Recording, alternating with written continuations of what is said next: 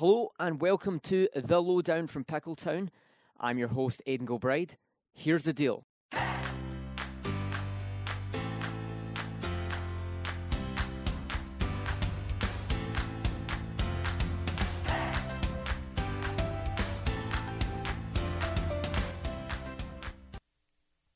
Yep, so we are here with Ruben van Berg. Me and Ruben actually know each other very well. We've worked together many times. I've also known you the 3 years that I've been here, Ruben. So this will just be like two old friends kind of having a conversation today. First off, thanks for coming on. No, happy to be here. Thanks for asking me. Of course, yeah. It was kind of, when I was looking at men's golf, I was looking at the ones that like I know and the ones I've spoke to, and generally you're the one that I've spoke to the most and I thought would have the best kind of chemistry. So we'll just get right into it. So you're on the golf team here, and yep. I guess we'll just go straight into the deep questions, Ruben. We'll go throw you right into the deep end. Sounds good. Why golf? Why golf? Well, originally it was tennis. Mm-hmm. Growing up, I had a natural knack for tennis. Was very talented growing up. Probably could have turned pro eventually, but when you're young, you're not quite mature enough. Mm-hmm. And I didn't react well to a big loss, mm-hmm. and gave up the sport immediately. Wow. But a few years passed, and I kind of realized that I wasn't going to enjoy living in an office, so I needed to find something. And golf was something I'd played since I was about 3 years old, mm-hmm. just casually on the weekends or anything like that. But then started taking it a bit seriously in high school, and then got good. Yeah, would you say it means a lot to you though? Yeah, I'd say this is probably the only thing that I can see myself doing. Mm-hmm. Well, that's good. I mean, so how was it like going from like playing golf in South Africa, where you're from, to here? What was the big differences? It's mainly just course conditions and how you have to think about playing the game. Yeah. It's a lot more aggressive. Mm-hmm. If I can say that like that, here in the States. Yeah. But compared to back home, the course conditions here are so much nicer. Oh yeah. Well, I mean, I can speak obviously as a Scot. I mean, the courses in Scotland are it's like kind of links golf, so it's a lot rougher, a lot harder to play. Here, when I come here, it's just, I mean, it's like looking at a painting in a museum. It's beautiful, most of the golf courses here, so it's always a joy to play here. So yeah, I kind of want to see for possible listeners, because there will be a couple of people that will listen who actually maybe don't play golf themselves, and I think a lot of people do kind of struggle to wrap their heads around the idea of golf. So try to keep it as interesting as possible, but what is the kind of handicap and scratch situation? How can you kind of explain that from your point of view, and could you maybe tell us your own? I've had this question so many times, and I'm yet to find a reliable answer that works. But the best way I figured it out is thinking about the course as having a rating of difficulty. Mm-hmm. And that is generally 72. Right, okay. That's how many shots that the course thinks you should have around that golf course. And your handicap just gives you a few extra shots, mm-hmm. depending on how many, to make it more enjoyable for you to chase. So if you have a handicap of 35, mm-hmm. you're adding 35 to 72. Right. And now all of a sudden, the golf course, you need to be shooting 107. Right. To shoot par. Yeah. Mm-hmm. I know, but I mean, I play golf back home anyway. But I mean, it's my second favorite sport after soccer. That's my first favorite. But and yes, running is not my favorite sport. It's just the one that I choose to do. So thanks for kind of dumbing that down a little bit, I guess, for people. Yeah. So I guess one of the very interesting things about the golf team here, and I think you will agree, is it's probably the most heavily international team. Apart from tennis, I would say. Yeah, I was actually going to say we'd probably be right up there with tennis. Yeah. So what's that like? Is it nice for you? Is it meeting people from all over the world? Is that a nice feeling, knowing that all these people are from different places? I think it really helped me settle in freshman year, knowing that we were a very large freshman group on the men's golf team. There was 8 of us at the time, and only 2 of them were American. Yeah. We had 2 guys from France, a guy from Poland, Sweden, myself, and a whole bunch of other countries I can't think of at the moment. But so we were all thrown into this kind of pit together, and we kind of bonded that way, and it worked out in the end. Unfortunately, some of them have left us during that time and have graduated early, so a lot of us are kind of not left. I wouldn't say not left over. There's just not a lot of us left. Mm-hmm. And the team has become more American. But we still get along well with the idea of, we're still in a foreign place. Absolutely. I mean, it's a very international sport, golf. It's played all over the world. Every nation has its, kind of, passions, but golf just seems to find itself everywhere, really. So I wanted to talk to you about that because I came into my cross-country team that I came into was heavily international when I arrived, and we're kind of going through the same period right now where actually we have a lot more Americans now than we used to have internationals. So that's been a bit of an adjusting period because, like you said, having other internationals there kind of helps you settle in because you know that there's other people in the same situation as you trying to live in a completely different country all together at the same time. So with that being said, with it being, you said 8 guys. Obviously, I'm kind of lumping the girls in, I guess, as well. But would you say it's good having a kind of smaller team on campus? Do you think that makes you a kind of closer bunch? I think so. I haven't really thought about it, to be honest, but yeah, I guess you kind of had to become friends with one another. Yeah. With a larger team for, like lacrosse or baseball, for example, you could have 5 or 6 different teams within the team. Yeah. Or just groups that they hang out with or whatever. With golf, it was, you either all hang out together or you don't. I guess like you also golf seems to be one of the sports in particular that travels a lot, and they travel quite far. Would you say that? I wouldn't say we travel a lot. I'd say we probably travel the least out of anyone on campus. Yeah, we've probably only play about on average between 8 and 10 tournaments a year, and that's fall and spring combined. Right. But yes, we do travel. We travel all the way down to I think Tampa Bay is our furthest tournament this year. So yeah, we do travel a lot. But we do have the best van on campus, so that makes travelling a lot easier. Right. Well, obviously, I guess we're going to take it back a little bit to freshman year. We're going to take it back to, you coming over from South Africa.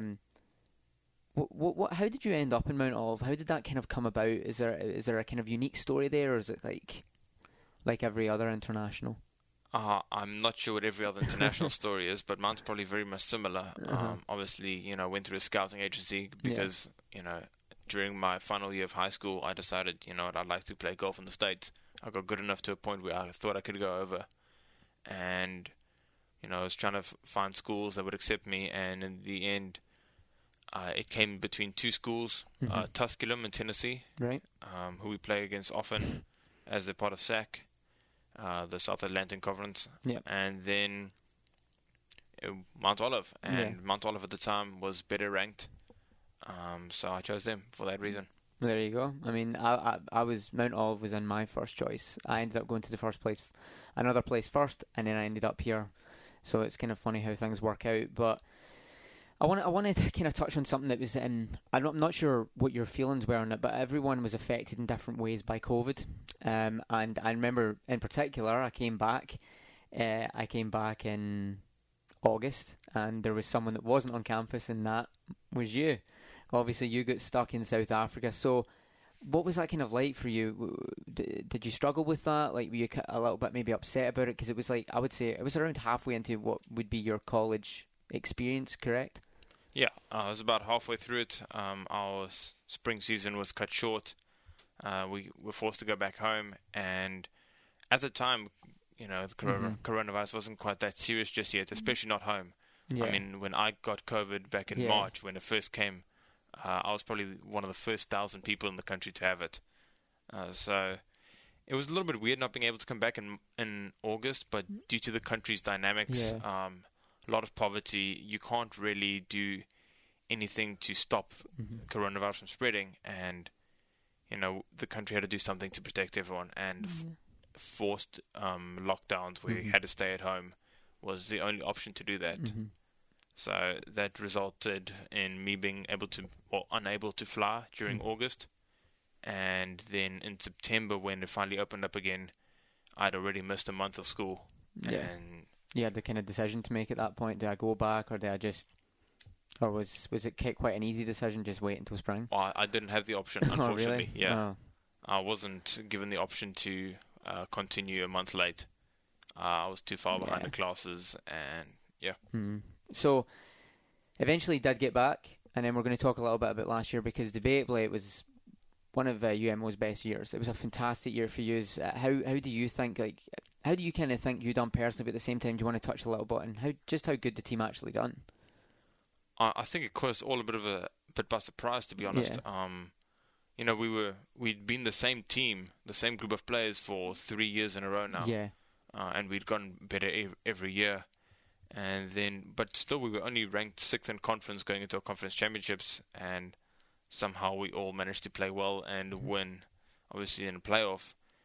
But we never, I don't think we kind of dreamed about, you know, it'd be nice to win conference. And obviously, Ollie Ryberg and Patrick Sweitz, who graduated last year, they came back for a 5th year purely to win conference. So it was really nice to be able to win it for them.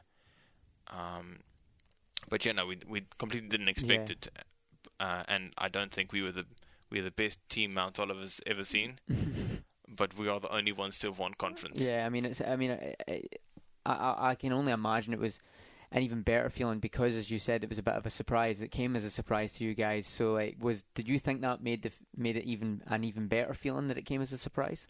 Yes, I think because we kind of went into it with no pressure, we just. It happened, and we almost couldn't believe it happened because a few weeks or a week before, or whatever, the girls' team was heavy favourites to win conference, and they unfortunately lost by a couple of shots, I think. So it was just incredible that we were the ones to get it over the line that year. So that's really good to see, because I remember Mount Olive pretty much had a great spring. Had a fantastic spring across the board program-wise, and golf was very much one of those teams that obviously done very well, and as you said, the women were very unlucky, but the guys obviously managed to pull off a really good win, and you know that's something that you can take with you going forward. So looking at like where you're at, are you thinking about a 5th year? Obviously you did have that time off. Are you going to go for a 5th year, or is this going to be your last year? This is definitely going to be my last year. It's time for me to go home. I have a girlfriend back home, and she is not keen on the idea of me doing a 5th year. And also, my classes I've scheduled it where I graduate in August. Yeah. So I do my final class, my internship over the summer. So then I'll be finished with that, and hopefully turning pro after that. Well, that's good to hear. I mean, when you think about turning pro, are you looking forward to that prospect? I've been looking forward to it for a while. Up until last year, I kind of felt like, you know, I wasn't really going anywhere. Yeah. And I was just kind of itching to, you know, get moving. And now that it's, you know, it's about a year and a bit away, I'm excited for it. Okay, so with it being regards to your last year, then, do you have any personal goals that you want to kind of hit this year? Is there anything specifically that you want to aim for? I would love to win a conference again. Yep. But obviously, you know, in golf you can set goals, but you can't control them. No, definitely not. You can't set like goals like trophies and stuff, because you just random things happen in golf, and you just can't control them.